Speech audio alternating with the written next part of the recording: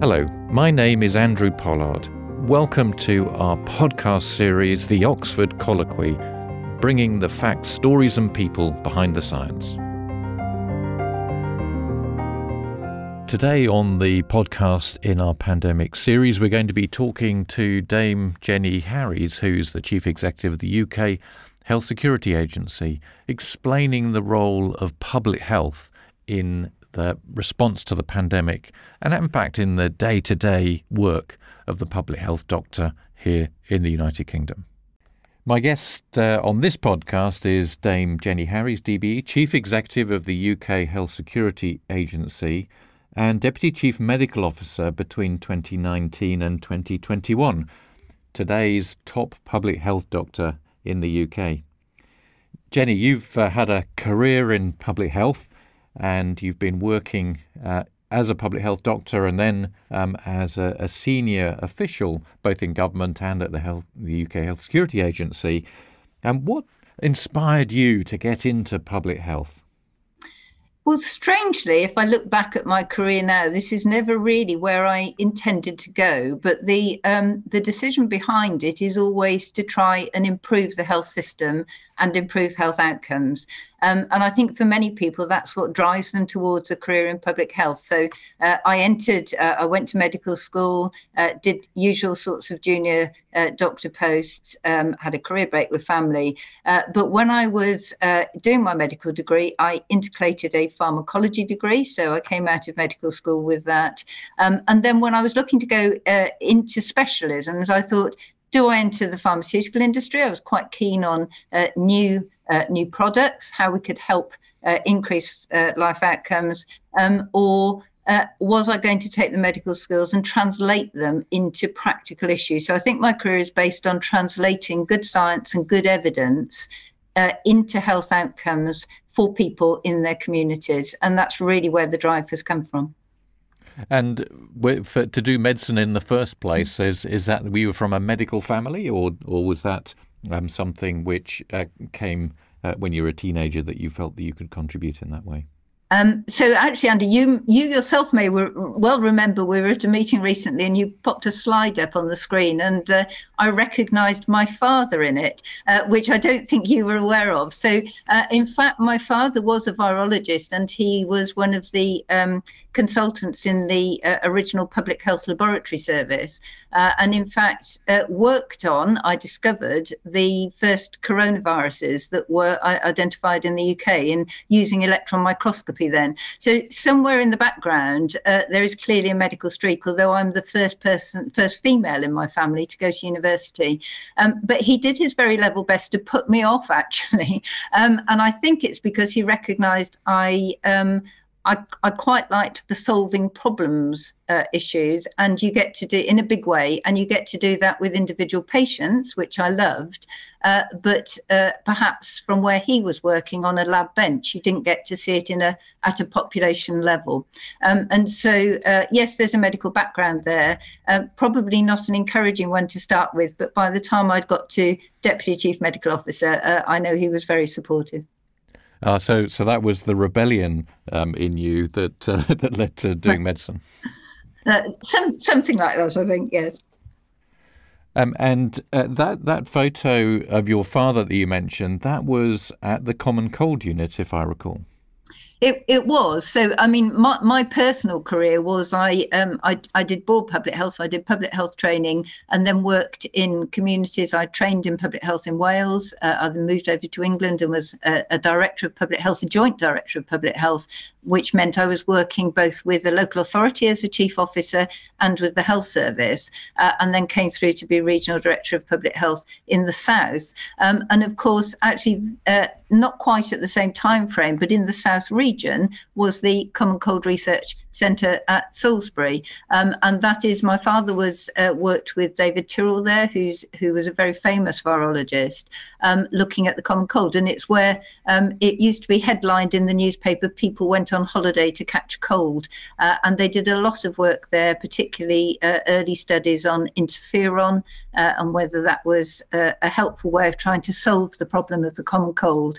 But yes, exactly. And he was doing what we call human challenge studies.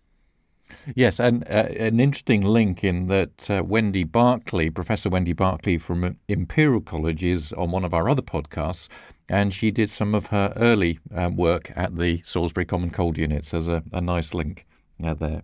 That's right, yes. So in your work as a public health doctor, you're initially, I assume, will have been working in the front line of investigating outbreaks, whether it was food poisoning or unexpected events that happened. And you would then have continued that work through your career to then become the Regional Director of Public Health in the south of England. Is that what happened? And then once you were in that position, what sorts of things were you then dealing with? That's right, Andy. I think many people, because they've seen me on the COVID number 10 briefings, for example, assume I'm an infectious disease specialist by background. But in fact, I was a general public health physician, and so covered all what I call the main elements of public health. So health improvement, so things like supporting physical activity, healthy diet and nutrition, and then what we used to call healthcare public health, which is about health service planning and ensuring evidence-based practice amongst other clinical colleagues, all supported by good data and information. But the third main plank of public health is, as you say, managing external threats to health, including infectious diseases, but actually also including things like chemical incidents or radiation incidents. So you're dealing with those. Your remit as a director of public health is to support and protect the population. And so rather than when you perhaps go to see your GP and you have an individual patient-to-patient relationship and they are there to help you and get the best health outcomes, as a director of public health, your patient, if you like, is a community population, and then at the region, obviously, to support regional work. And then I suppose the most significant investigation I was involved with, both as regional director and working with Sir Paul Cosford, was in the response to Novichok, which was the poisoning event in Salisbury, and a very unusual event. But one, nevertheless, which we have national plans to cover all these sorts of different incidents in how we step up health protection responses across the country. So with Novichok, there was already a playbook, was there, about how to respond to what appears to have been a deliberate poisoning of individuals, which obviously has a wider risk to public health?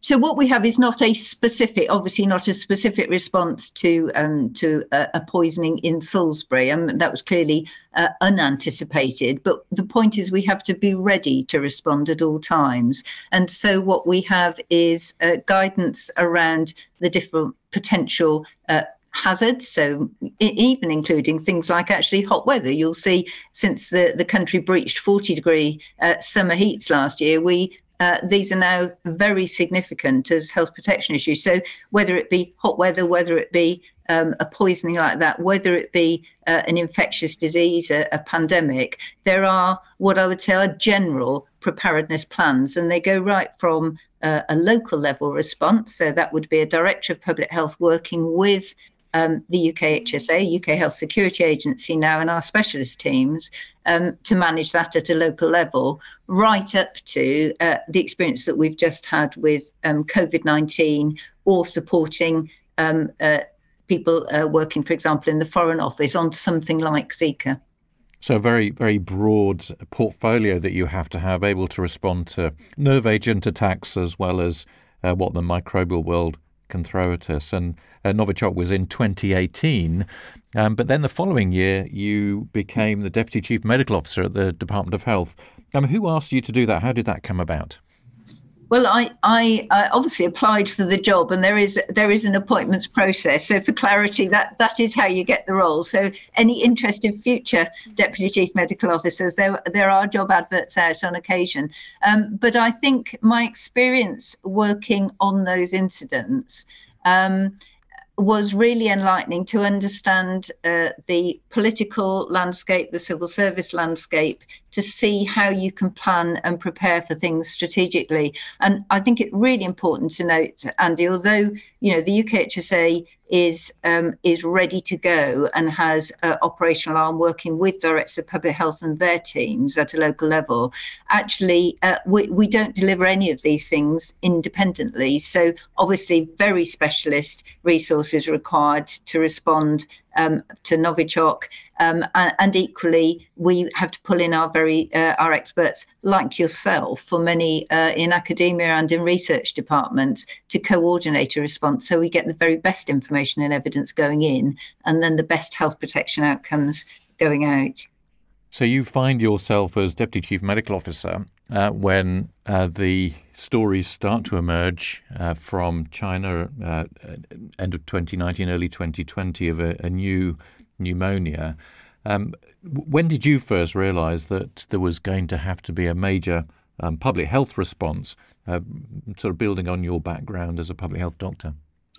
So there is a little bit of a side joke, if you like, attached to my role as Deputy Chief Medical Officer, because normally we have a Chief Medical Officer and then two deputies, one of whose role is primarily focused on health protection, and that was my colleague now, Sir Jonathan Van Tam, and the other role is usually focused on the health improvement side of things, as I've said, sort of trying to support healthy lifestyles. And in fact, my role should have been, when I joined in 2019, to do that latter job.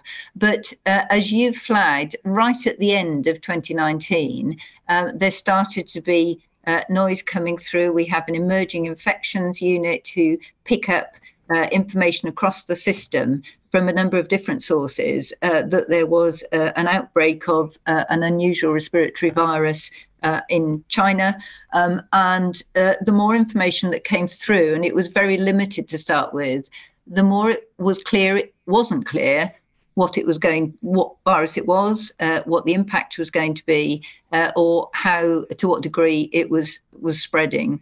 And so I think alarm bells were ringing very, very early on, and a lot of action was taken to try and understand more about the virus and what was happening, but very clear in the early weeks of 2020 that there was a major problem and that we needed to be very well prepared. But of course, there is always a lot of uncertainty at the beginning of a pandemic or an outbreak about whether it will turn into a pandemic.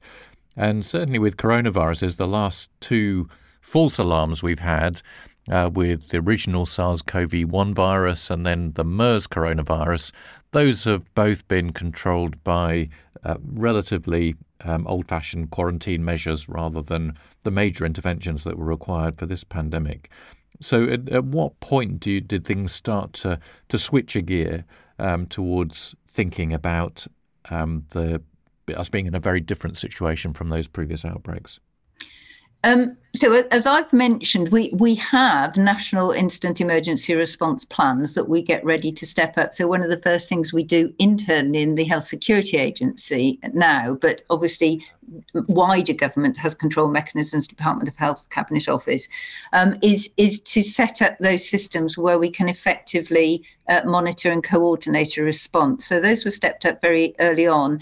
But from a pure health protection issue, what you're looking for is to understand the virus. You're particularly keen to understand how frequently it's transmitting between different individuals, which types of individuals. So, for example, early we got some sort of signal that said it was transmitting in older people. But of course, actually, it depends how you count cases of infection. And this was one of the difficulties, I think, with early records in China, which, if I remember, were people who were admitted to hospital. And of course, what you don't do is pick up the total incident rate of disease, the total prevalence across the population, and get a clear picture of who the virus is infecting, how severe it is. You're just getting a tip of the iceberg problem. And so it takes many weeks to really understand the severity, the speed of travel of infection, and to get a clear signal about what it is you need to have in place. But obviously we didn't have cases in the UK until a few months after the first cases were notified in in China. But it's very clear now, as we look back with epidemiology and actually now able to look back at different samples genomically, that spread into Europe, for example, was quite early, and we saw that in the wave in the north of Italy as well. So you're looking to to understand the characteristics of the virus, number one. You're looking to be able to put in place some sort of response. And until you understand the virus, you have some idea of its structure and how it might respond. It's quite difficult to know how you might counter it. You need to be able to test it to start with. So you need to have appropriate tests in place. And you need to start planning very, very early on to try and find some sort of antidote to it, a countermeasure, as we'd call it, both in terms of a vaccine, which obviously the UK did very effectively, but also for some people who are unable to respond to vaccine appropriately. And for those who are seriously ill, you clearly want to scan through what products you might have already in your medicine box to actually counter the impacts. And you also need to prepare the health service. And the degree to which all of that happens is really reliant on the severity of the virus. And you prepare for the worst to start with. And so you mentioned Sir Jonathan Van Tam, who was focusing on the vaccines in the Department of Health, and Sir Chris Whitty, who was the Chief Medical Officer through the pandemic. So what was your responsibility specifically as the other Deputy Chief Medical Officer? So in fact, we fortuitously, I think, during this pandemic, inadvertently ended up with a sort of dream team in chief medical officers. At least that's what I'd like to think in the office there. So as you say, my colleagues had very strong expertise in infectious disease and vaccine development and health protection. But in fact, what I brought into the centre of government and to the centre of discussions was a particular appreciation of our local communities, of how the health protection and public health system worked, in order to be sure that suggestions that we might make would actually translate through effectively and support the public. I've also worked in commissioning, so understanding how to bring services on board, and particular for some particular populations. So, for example, I chaired a new SAGE subgroup that was set up after the first wave of COVID to really look into the science behind the dreadful impact that it had on care home residents, particularly, and then worked with the education department on schools and on children, and also looked at some of the working with other government departments for things like understanding how we could safely open up some events. So things like special studies on Wimbledon or those sorts of things.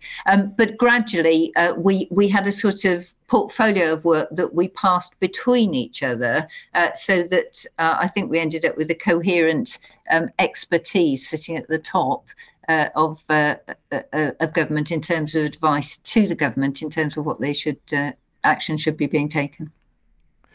So through all this period, particularly in the role that you had, there was intense media scrutiny. And you and, of course, Jonathan Van Tam and Chris Whitty were very much in the media spotlight. What was your experience of that, and how did you cope with the pressure? Well, I was asked at very short notice the first time I appeared at Number 10 because, in fact, I seem to remember our Chief Medical Officer had COVID himself at that point. And so when you say appear, you mean this was doing the daily briefings that the government gave from right. Number 10?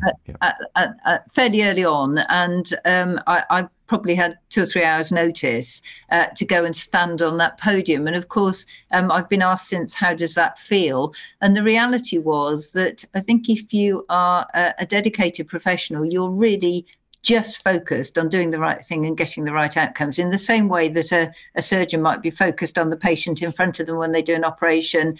Actually, all of our minds from Chief Medical Officer's office were very much focused on doing the day job, getting on with it, even though it was quite relentless at that time and very fast paced. So I didn't have time to think particularly. I'd had some exposure to, obviously responding to incidents in the media before. And I saw it as actually both a responsibility, but also an opportunity to ensure that a public health message came directly from a public health professional out to the public. And I think that is important, that there was somebody there that the public could hone in on, who perhaps, and I hoped in my communication, they could recognise that I was understanding some of their position, or indeed for other professionals working in the field who were also watching.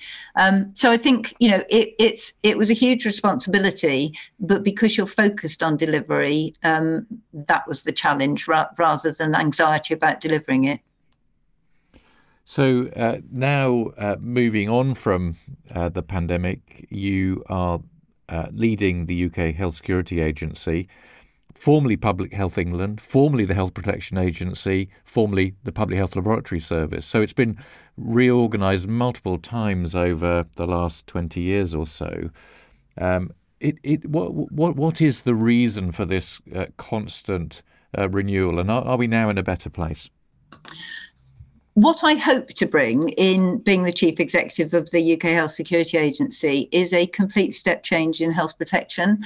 And despite the hardships of the COVID-19 pandemic, I think it has opened up opportunities for innovation, particularly around vaccine development, new test development, that will allow us to actually deliver that. And I'm hoping we'll be a part of it.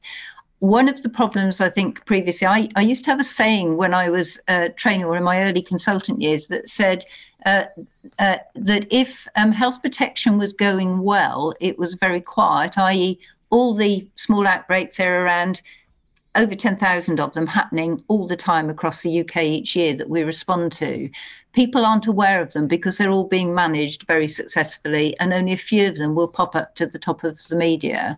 And that health improvement is always very noisy because you're challenging policy to try and improve health outcomes. And of course, there's always a balance between liberty and intervention to get the right position.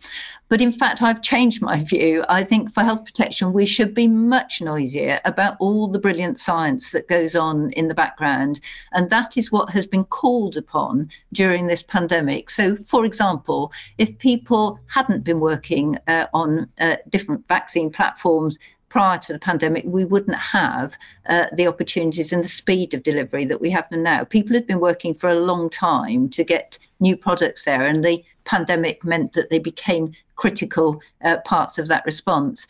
Equally, I know our team, it was the Public Health England team then, had been working on a pan-assay, a sort of broad test for coronavirus previously, in order that if there was a pandemic, we would be able to have a test to start us off with until we were able to get a very specific one for the type of coronavirus that actually eventually came along. So all of this preparatory work needs to be understood and known. And so my endeavour over the next sort of 12 to 18 months is to really go and sing the praises of our scientists, our statisticians, our modelers, all the people who are working constantly to be ready to deliver when an event like this happens. And I think actually, the COVID dashboard, which was part of the UKHSA's delivery, it was Joint Biosecurity Centre who started that work, was one of the most frequently visited websites in the UK, certainly, and possibly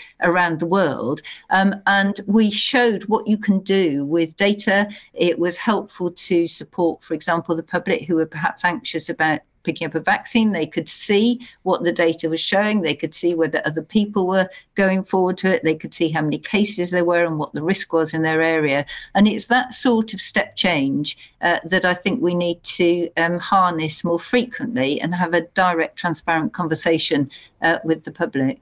But I think the other area of this is I've just come back with a couple of my team from the World Vaccine Congress, which is in the US. It's the biggest Congress for pharmaceutical industry, plus public health and government agencies.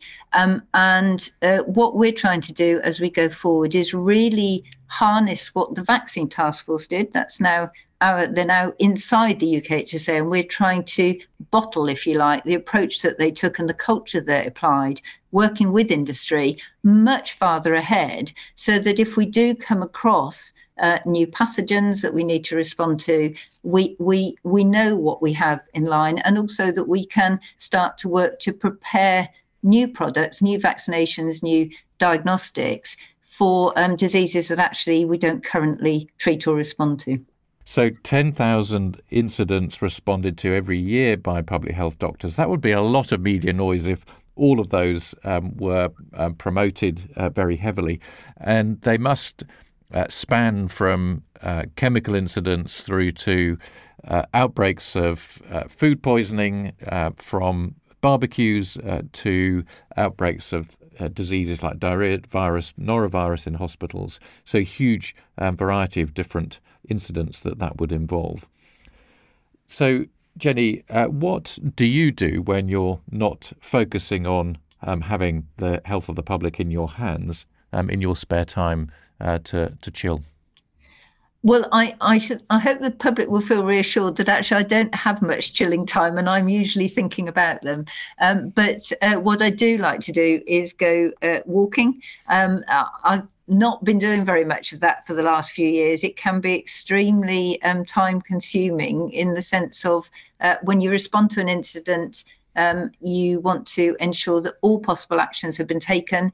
And then even in the stepping down phase, you want to make sure that the lessons that have been learnt from each incident or observed, the opportunities there are to improve the system going forward, are picked up and translated through into the next response. So it's a continuous learning process, and it genuinely hasn't left a huge amount of time for other things. But walking is my predominant one. I'm a huge park run enthusiast as well, and so I'm trying to pick that up again a little bit more. I'm a very slow park run enthusiast.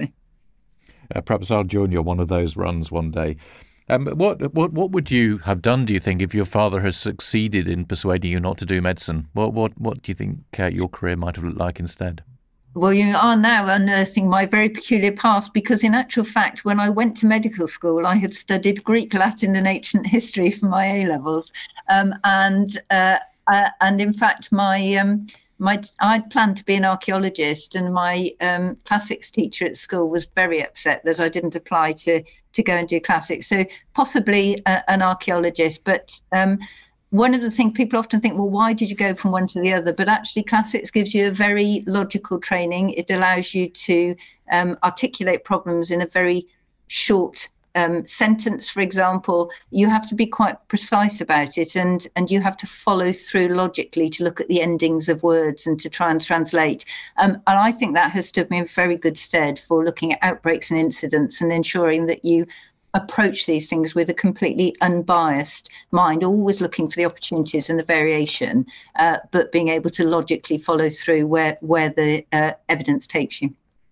Dame Jenny Harries, would-be classicist, defender of public health, thank you very much.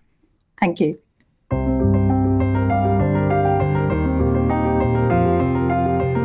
That was the Oxford Colloquy. Thanks for joining us in our podcast, bringing you the facts, stories and people behind the science. So you might be wondering, what is a colloquy? We've called this podcast series the Oxford Colloquy. Well, a colloquy is a discourse or a conversation, and hopefully you'll agree that that's what we've been having.